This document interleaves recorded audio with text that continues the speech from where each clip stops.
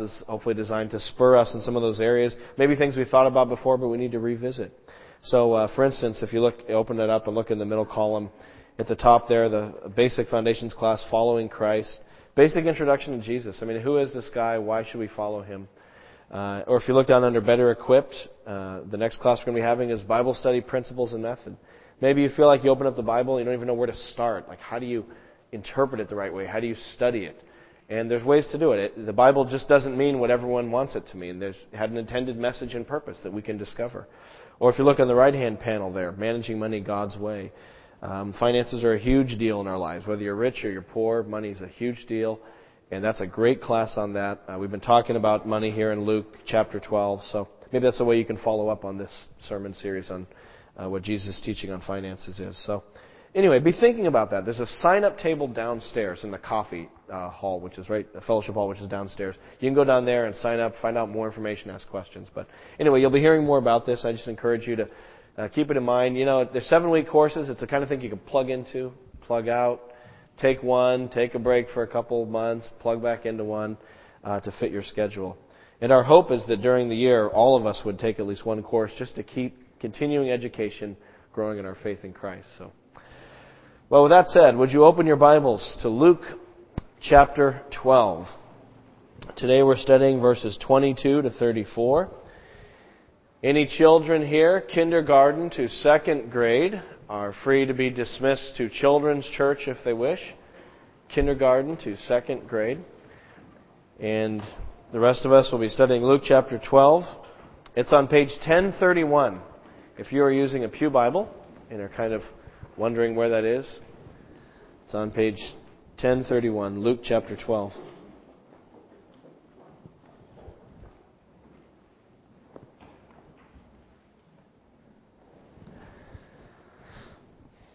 Let me just read this text, verses 22 to 34. Then Jesus said to his disciples, "Therefore I tell you, do not worry about your life, what you will eat, or about your body, what you will wear. Life is more than food, and the body more than clothes. Consider the ravens. They do not sow or reap. They have no storeroom or barn. Yet God feeds them. And how much more valuable you are than birds. Who of you by worrying can add a single hour to his life? Since you can't do this very little thing, why do you worry about the rest? Consider how the lilies grow. They do not labor or spin. Yet I tell you, not even Solomon in all of his splendor was dressed like one of these.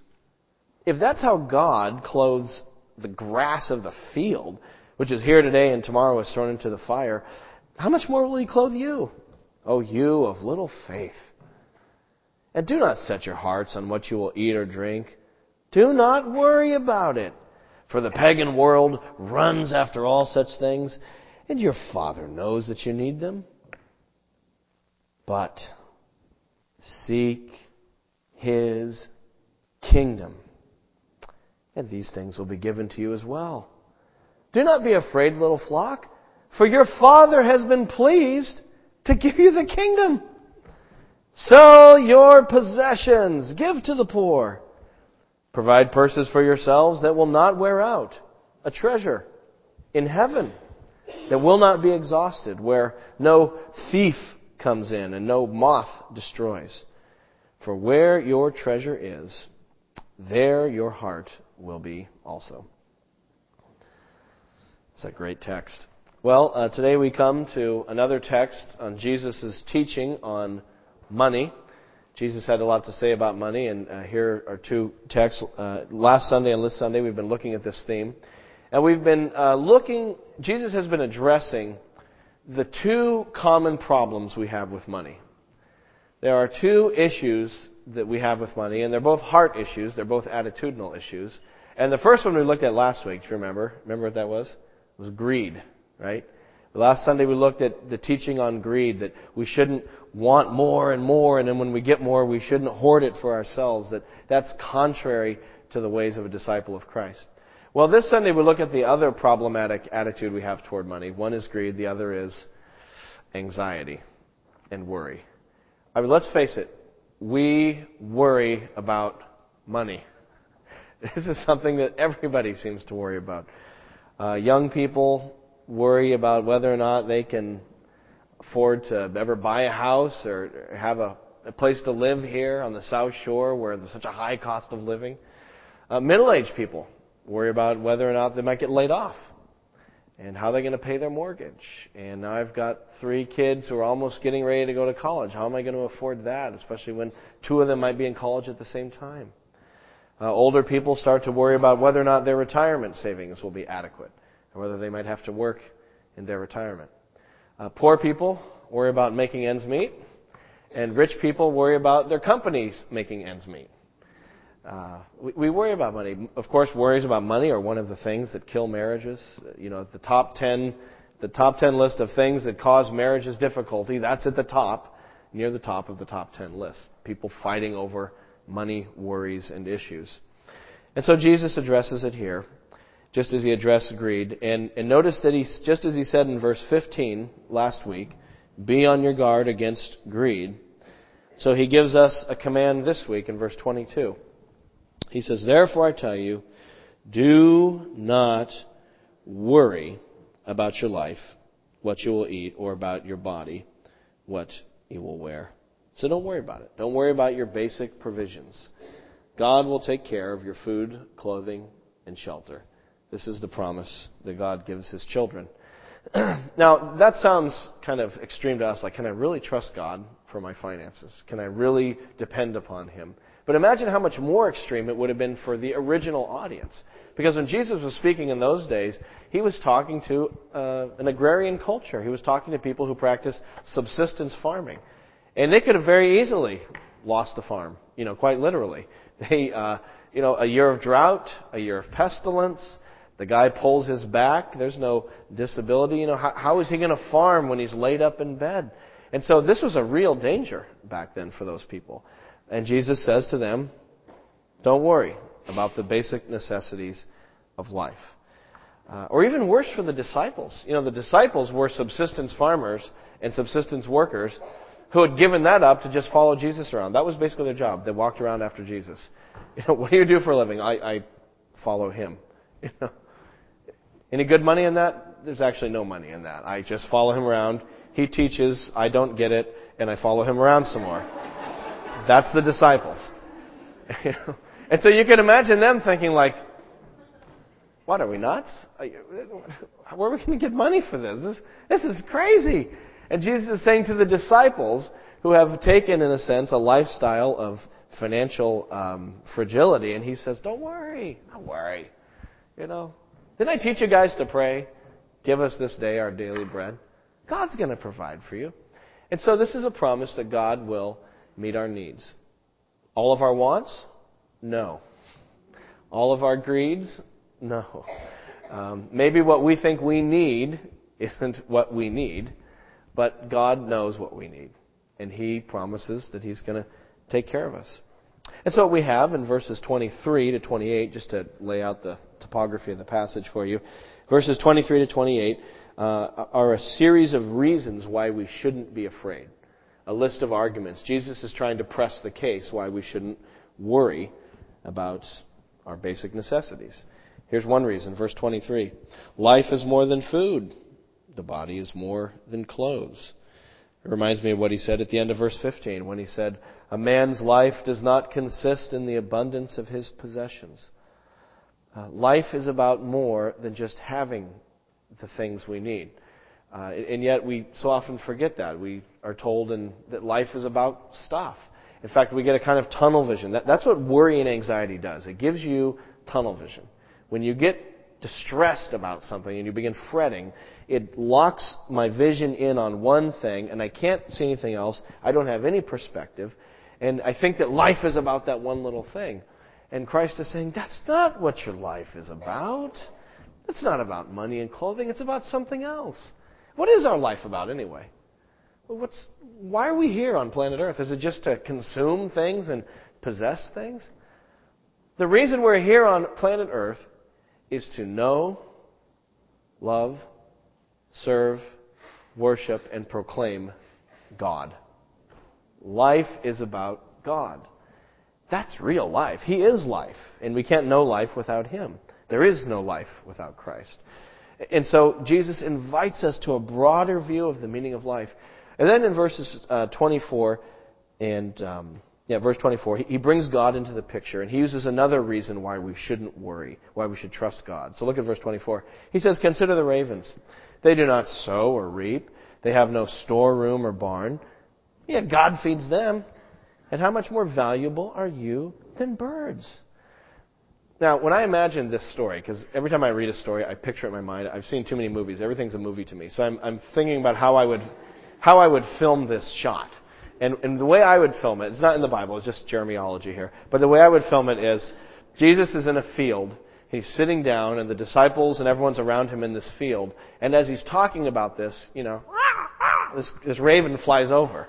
Or maybe there's a raven on a rock nearby and it's hopping around. And I just imagine, in Jesus saying, well, look at that bird. Check out that bird. He doesn't labor. He doesn't work. He doesn't check his email. He's not doing conference calls. That bird doesn't put in long hours trying to close a deal till 3 a.m. working on a proposal. He doesn't put in overtime. He's just a bird. Oh, okay, that bird, that was pretty well fed. That's a fat little bird there. God's feeding that bird. They're ravens. They're scavengers. They just go around and eat dead things. That's a raven's life, looking for dead stuff, basically. And God's like, I even take care of the scavengers. God feeds even those kinds of animals. And so the analogy is simple. Who's more important, people or birds? People! I know, which is kind of a lost concept in our culture. There are some people today who think animals are more important than people. They aren't. People are more important than animals in God's creation. People are made in the image of God. I'm not saying animals, therefore, are terrible and we shouldn't treat them well, but I'm saying people are more important than animals. That's God's word. And so we need to realize that if God takes care of the creation that way, and so should we, how much more so will He feed us? That's the point. God will care for us. And then he uses the same idea, just different imagery in verse 27. He says, "Consider how the lilies grow." And again, I imagine him sitting in a field and looking out over the wildflowers. He says they do not labor or spin. You don't see lilies reading clothing magazines. You don't see, lilies at the mall, walking around, looking for bargains. And he says, not even Solomon in all his splendor was dressed like one of these. If that's how God clothes grass, how much more will He clothe us? Oh, you of little faith. I got an email from a lady this week, and she knew I was going to be preaching on this passage. She just wanted to send me an email, and she said I could read it to you, so I'm going to. She says, I have to share with you about this passage. I see this passage as a command, a promise, and a way of life. She says, back when my husband and I were new Christians, my husband was in landscaping. So often in the winter, there was not much income. She said, outside the kitchen window where I sat and had my Bible study time in the morning, there was a tree which I named my worry tree. On this tree were winter berries, which the birds would eat. This tree was God's illustration of this passage for me. As I saw how God fed those birds in the winter, I knew that God would provide our needs. As long as I did not get afraid and sought the Lord first, I had peace. She says, that was more than 10 years ago, and since then I have seen the Lord clothe and feed us in amazing ways. He's provided our needs by giving, she lists a bunch of things here, 3 cars, 3 dishwashers, a refrigerator, a dryer. He built our current house. He gave us a place to live while that happened, and I could go on and on. And she said, more important than meeting our physical needs, though, He has grown us to be able to trust Him when there seems to be no solutions or the task doesn't seem easy. This passage has definitely been a way of life for us. She says, I guess everyone has some kind of challenge, and this has been ours. Look at the birds. God feeds them. Look at the grass. God clothes them. Why are you afraid, O you of little faith? And I guess that's what it comes down to, right? This is a matter of faith, isn't it? Do I trust God or not? In those times of crisis, when it seems that there is no solution, will God provide? Got a great quote here from George Mueller. He says, the beginning of anxiety is the end of faith. And the beginning of true faith is the end of anxiety. See, anxiety and faith, they're like oil and water. They will not mix. One will push out the other, or the other will push out the one. One way or the other, one is going to rule in our hearts. Either I'm going to be a person of little faith and big anxiety, or I'm going to be one of great faith and little anxiety. That's the way to fight against faith, is to trust God. Really, this is a theological issue. You think you have financial problems. I'm here to say there's nobody in the room who has a financial problem. All we have are theological problems. All we have are spiritual problems. It's just about God. Do I trust Him or not? Will God provide for me or not? That's the theological issue before us. Because God can take care of the rest. And so God presents Himself to us. Do I trust that He really is my life? We say, sing these songs about God being our life. But when it comes right down to it, do I believe that God is my life? Or is my life bound up in things that I have to get for myself because I'm terrified? And God calls us to a radical kind of faith to trust Him. And this is, of course, this is bigger than money. That's just one issue. But I got a lot of things you could worry about. You want things to worry about. Let's start making a list, right? We're worried about relationships. We're worried about school. We're worried about our children. We're worried about the fact that we don't have children. We're worried about, our house. We're worried about our health. We can worry about anything. And the same principle adheres. What do I believe about God? Is God my loving Father who can care for me or not? And this is the fundamental theological question at the base of worry that I have to constantly come back to as a Christian. Sometimes on an hourly basis, really, to keep coming back to this question. I read a story about a guy and his family who were trying to put this into practice, and what he did is kind of funny. He took a brown paper bag, he wrote God on the outside of it, and they taped it to their kitchen door way up high. And the rule in their house was, if you were stressing out about something or worrying, you sat down, you prayed about it, you gave it over to the Lord, and then you wrote it on a piece of paper, and to sort of symbolize your resolve to give it to God, you would put the piece of paper, in the God bag, just to show to yourself and to say to everyone, I'm trusting God for this. The other rule was, if you started talking about it, worrying about it again, you had to get a chair, get up, and fish it out, and take it out so everyone to see. And the author of the story said, you would be amazed at how much time I spend on that chair, fishing those things back out. So don't worry. God can care for those things. It really comes down to a theological issue of who is God and do I trust Him. But notice that Jesus goes on from there. From verses 29 to 31, we have a big sort of transition in this text. He moves us from the negative prohibition, do not worry, to a positive. We have to do something else instead. It's not just enough to say, stop worrying. Quit it. That's hard to do. Stop worrying. How do you not worry? Really. Someone tells you, don't worry about it. Like, well, thanks. How do I stop that? Okay, maybe I can trust God. I'm learning to do that. But I think there has to be something more. Not only should we stop worrying, we have to do something else. Because that's the nature of faith, you see. Faith is not defensive. Faith goes on the offensive. Faith is not just sitting in a bunker and saying, okay, God will take care of me, I'm not worried. There's something about the nature of faith that when you trust God, it's not enough just to not worry. Faith goes in new directions. Faith opens up new horizons. Faith advances. Faith takes up arms and goes forward. And so when you start trusting God, He'll lead you in a new direction. He'll open up a new way before you. And so it's not enough just to say, not worry. We've got to have something else. What is it that we have in place of the worry? And so the answer comes in verses 29 to 31. He says, do not set your heart on what you will eat or drink. Do not worry. Again, that's the negative. For the pagan world runs after all such things, and your Father knows that you need them. You will not be marked as distinctly Christian if your life is consumed with anxiety. Everyone does that. Instead, verse 31, here's the positive. 3 words. Seek His kingdom. And these things will be given to you as well. In other words, our lives should be about seeking the kingdom of God. In other words, God is the king. He reigns over everything. And so to seek His kingdom means that I seek that in my life. I want Him to reign over all of my life. I want Him to be the king over everything that I do. I want to be thinking about how to advance and proclaim God's glory. That's what it means to seek His kingdom. And so that replaces the other. That's how we defeat sin. How do you kill the desire for sin in your life? Maybe pick one, lust. How do you destroy lust in your life? That's a very powerful sin. It's a very powerful temptation. And the answer is you just find something better, which is Christ.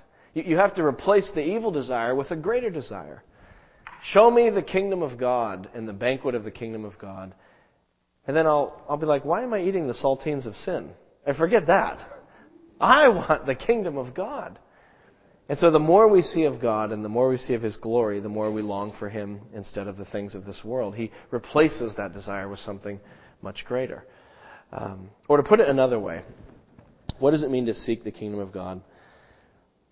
I think the way you do it is you learn to treasure Jesus Christ.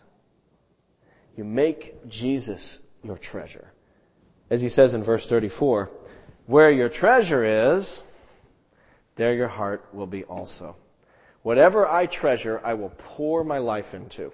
If I treasure money and if I treasure prosperity, then I'm going to spend my time obsessing about the ticker tape and about my investments and how do I make more money, how do I turn another buck. If I treasure my wife, which I should, then I'm going to be thinking about her. I'm going to be thinking about how she's doing. I'm going to call her during the day because I care about her. If I treasure my looks, then I'm going to be, at the gym 15 hours a week and dieting and obsessing about my hair and my clothing. And if I treasure Christ and His kingdom, then it's natural. I'm going to pour my resources into the kingdom of God. I'm going to pray for the kingdom of God. When I hear about people going on a trip to South Africa, it's not going to be like, isn't that nice, those people are doing that nice thing. It's going to be like, wow, they're taking Jesus into the public schools. Oh, this is the greatest thing I've heard all week. Because that's where your heart is, in Christ. And so, to seek the kingdom of God means that we make Christ the treasure of our heart.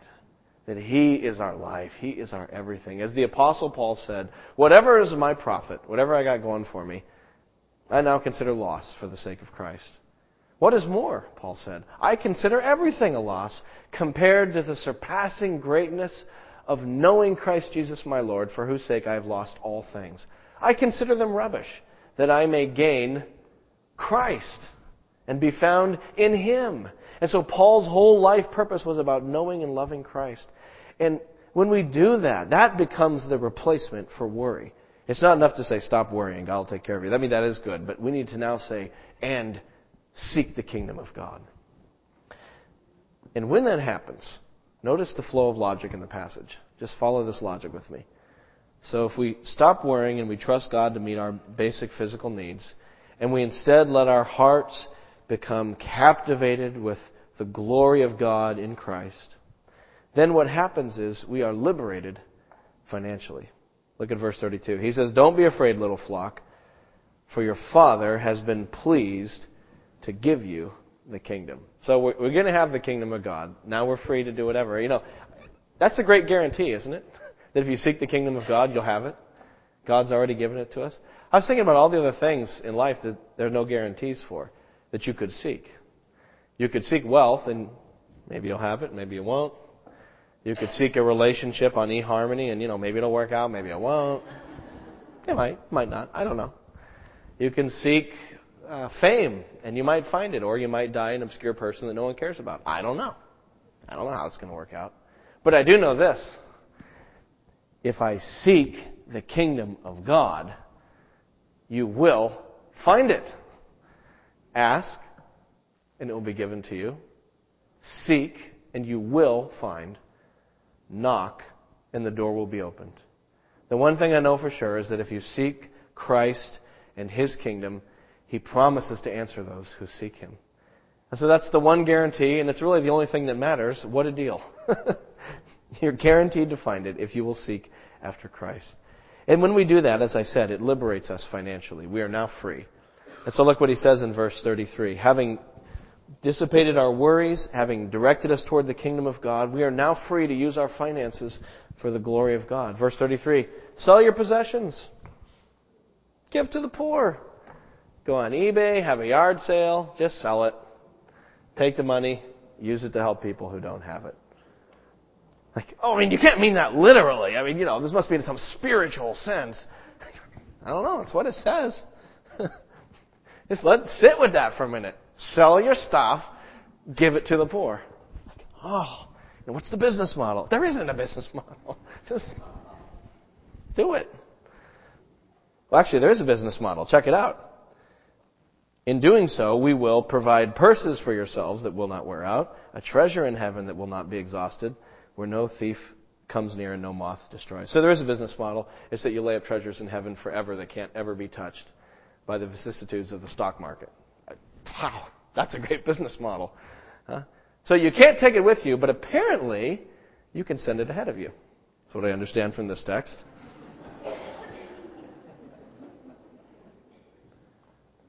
And so he says, sell your possessions. And I think that's one of the practical outworkings of this, is that trusting God for our resources frees us up to use our resources for the kingdom of God. And last Sunday we talked about this a little bit. Remember last Sunday we talked about tithing, giving our money to the local church, giving money to missions, giving money to the purposes of God's proclamation of the gospel. Well, this Sunday I want to look at the other half of biblical teaching on giving, which is to give to those who are in need. To give to the poor. God says, love the Lord your God with all your heart, soul, mind, and strength. We need to do that. And then we also need to love our neighbor as ourselves and to give to those who are without. And that's the command here. It's sell your possessions and give to the poor. When you look at the Old Testament teaching on money, what you find when God gave all of His laws to Israel is that you found both of those strains. There was a call to tithe in the Old Testament, and that tithe went to support the work of the temple. It went to the priests and to the worship of God, to the proclamation of God's glory in the temple. But then there were also other laws that were geared toward helping those who were struggling financially. So for instance, one of the laws was when you harvest your field, you don't harvest the corners. That was one of the laws God gave them. So you're harvesting your field, and it's always this kind of weird oval shape. And the reason was so that the poor could come and glean from the part you didn't harvest. Or if you go over your vineyard or your field once to harvest, don't go back a second time looking for things that you missed. Just let it sit. Let the poor come behind you and glean and pick up what they can. Every seventh year, you're supposed to let your fields lie fallow so that whatever came up, people could just go out and take who needed it. Every seventh year, you were supposed to cancel debts in Israel. I mean, imagine that. Imagine if every 7 years, all your debt was like poof. Wow, what a country, right? I mean, great. Who wouldn't want to live in Israel? I mean, wow, what a great nation. So it was, but what was the basis of it? God wanted to inculcate generosity into the hearts and minds of His people because He had been generous to them. And so as we move to the New Testament, we find the same thing. There's a call to give to the work of the gospel, although there isn't a specific tithe ordered or commanded in the New Testament. I mean, a lot of Christians use tithing as a principle. The point is to set aside money to give toward the work of the Lord. And then the other thing we find in the New Testament is the continued call to give to those who are poor. In fact, put a bookmark here and flip over 2 books, Luke, John, Acts, chapter 4. It's on page 1081. 1081, Acts chapter 4. You'll remember Acts is the second volume of Luke. Luke wrote 2 books, Luke and Acts, volume 1, volume 2. So this is the follow-up. Let me just read Acts chapter 4, verses 32 to 35. This is what it was like in the early church. All the believers were one in heart and mind. No one claimed that any of his possessions was his own, but they shared everything they had. With great power, the apostles continued to testify to the resurrection of the Lord Jesus, and much grace was upon them all. Get this, verse 34. There were no needy persons among them. For from time to time, those who had lands or houses sold them, brought the money from the sales, and put it at the apostles' feet, and it was distributed to anyone just as he had need. I think that's a baseline for our church. I think that should just be like an assumption in our church, is that if somebody is a part of our church community, if they're part of our church family, that we're not going to have anyone in our church who lacks the basic necessities. Now, this wasn't socialism. This wasn't that all the people were putting all their money into a common pot and dividing it up equally. It was charity. It was love. It was better than socialism. It was love. People cared about each other in the church. And I just think that's a baseline. If someone in our church who's part of our church family doesn't have a car and for whatever reason they can't get one, I just think we should be able to come up with a car among all of us. If there's someone in our church who doesn't have a place to live or is looking for a job and struggling to find one, I think we should use our connections. We should find ways to do that so that those who do have needs can find them. And that should be a baseline. And if we can't really provide the basic necessities for the people who are part of our church family, I just think we should disband. We're a fake church. We're a phony church then. How do we call ourselves Christians? We don't even care about each other to provide for the basic necessities. I don't know. It's my idea. And then beyond that, how do we care for those who are in need in the world around us? You see, I think that our church, South Shore Baptist, I really do think this is a church that cares for its own. And I've seen, in so many cases, people really reaching out to our own. And I think we've done a good job as a church caring for people far away. Like when Katrina hit, we were able to build 6 houses down in the Florida coast. That was amazing. And here's the Durban team going to South Africa to help people who are devastated by the AIDS epidemic. I think that's wonderful. But I think maybe where we have to work on a little bit is that in between our church and the ends of the earth. How do you help the poor on the South Shore? Maybe you're like, oh, there's no poor on the South Shore. There's no poor people in Hingham. Yeah, whatever. Believe that if you want. There's people around us who are struggling financially for all kinds of reasons. And how do you help the poor? How do we do that? And, I don't really have a good answer to that. And part of that's because I'm an evangelical Protestant. And evangelical Protestants are really, really lame when it comes to thinking about how to help the poor. That's just not something that's part of our tradition, unfortunately. And so we have to grow in this area. How do you help? Is helping the poor just giving handouts to everybody? Well, that's one way to help, but does that really help people? I'm not convinced that people who are struggling financially just want handouts. I think people have dignity, and maybe they want to be a part of the process of becoming financially stable. And so how do you go from giving someone a fish to teaching someone to fish, to use the old adage? And I don't know. I just don't know. But I think it's a conversation that we as a church need to think about as we think about the poor around us, how to help people get on their own feet and do well and prosper. And this is just a whole area that I think is uncharted territory for our church that we need to think more intentionally about how to do that and have a conversation toward. But the goal is that we show our love for Christ and we show our freedom in Christ by caring for those who have financial needs and other needs around us. A great example of this, John Wesley. I told you about John Wesley last Sunday. He was that great preacher in the 18th century who was part of the Great Awakening. He started Methodism. And the thing about Wesley is he had that slogan. Remember that slogan? Earn all you can, save all you can, give all you can. And for him, it wasn't just a slogan. It was his way of life. Wesley really practiced this. It's interesting. He kept a journal of his expenses over the years. And when he first started out in ministry, he was living on 30 British pounds a year, which at that time, was a lot more than it is today. And then what happened was, over time, he started making more money because he would write books and people would buy his books and his tracts and people would give him money for the ministry. So that eventually, later on in his ministry, at one point he was earning like 1,400 pounds a year. So he went from like 30 to 1,400. So, I calculated that. I'm not great with math, but it was like, I think 45 times more. Imagine if your current salary went up 45 times what it is now. That'd be nice, wouldn't it? It'd be great. What would you do with that? You know what Wesley did with that? When he was earning 1,400 pounds, he was still living on 30. And every year he would take the excess and give it to the ministry and give it to the poor. So he was, I think if my numbers are right, he was living on 2% of his income.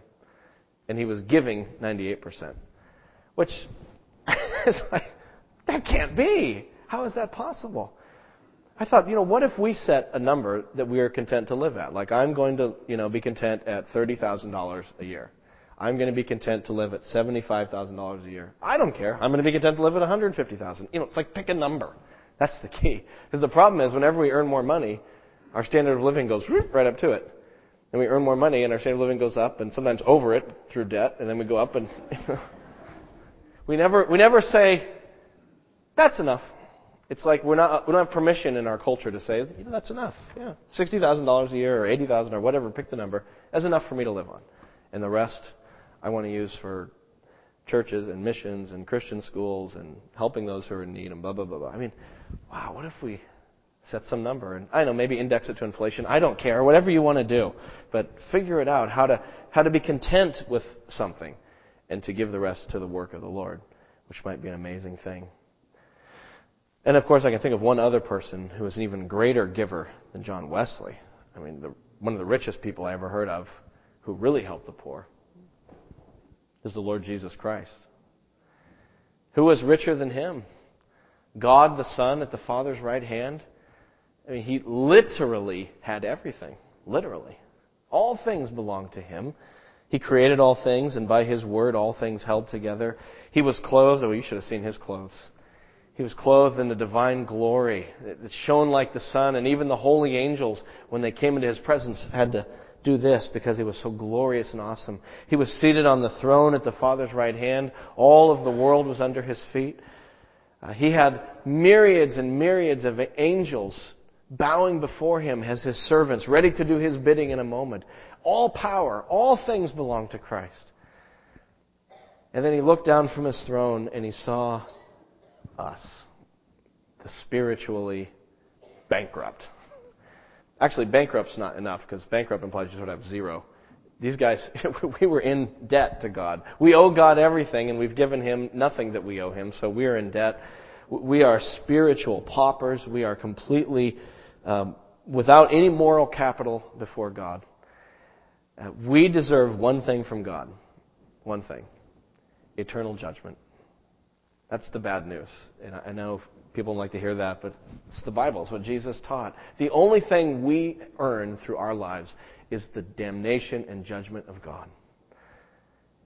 And yet, though that's what I've earned through my hard work, Jesus came to give me something else. He arose from His throne not in judgment, but in compassion and mercy. And for the sake of the kingdom, He was willing to give away His wealth. He took off His royal robes and He put on human flesh and on the rags of a Palestinian peasant.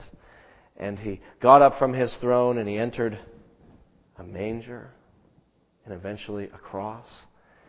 And instead of being surrounded by angelic beings worshiping Him, which He deserved, He allowed Himself to be surrounded by the rough and tumble dirtiness of humanity and the devils that inhabit this world.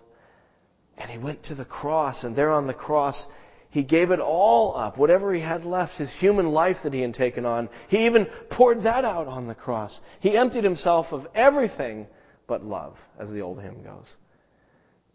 All to save me who deserved nothing. And so I have now become, I'm a king. I have all the riches because the kingdom of God is mine. Because He who was the king poured out His life for sinners. And now anybody here, it doesn't matter who you are, it doesn't matter what your background is, how bad you failed, if you will come to Jesus Christ and trust in Him, you will be saved and forgiven. Because He shed His blood so that anyone could find the kingdom of God. And so now we don't have to be afraid. Because, He's given us the kingdom. What are we worried about? And so let us joyfully seek God's kingdom. And let us give to the poor. And use all of our life and everything for His glory. Amen. Let's pray.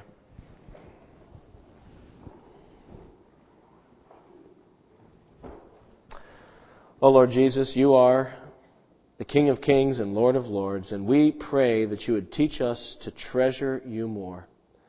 That we might be a people who are obsessed with Your glory. That we might be a people who find our joy and our happiness in knowing You, Christ, and living for You, and enjoying life on this earth in relationship to You. Lord Jesus, we pray that You would help us to stop worrying about resources. That we might take our worries, whatever our worries may be, and trust You with them in prayer and put those worries in the God basket and know that You are sovereign and that You care for us. Lord Jesus, help us to have a greater vision of You and a smaller vision of our problems. And Lord Jesus, give us a longing for Your kingdom so that we would give ourselves away freely.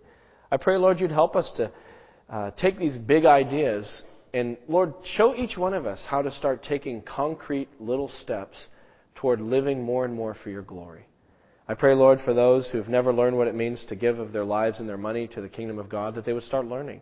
And that those of us who do it might take new steps beyond what we've done before.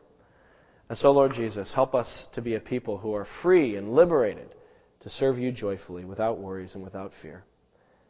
We pray this in the name of Christ. Amen.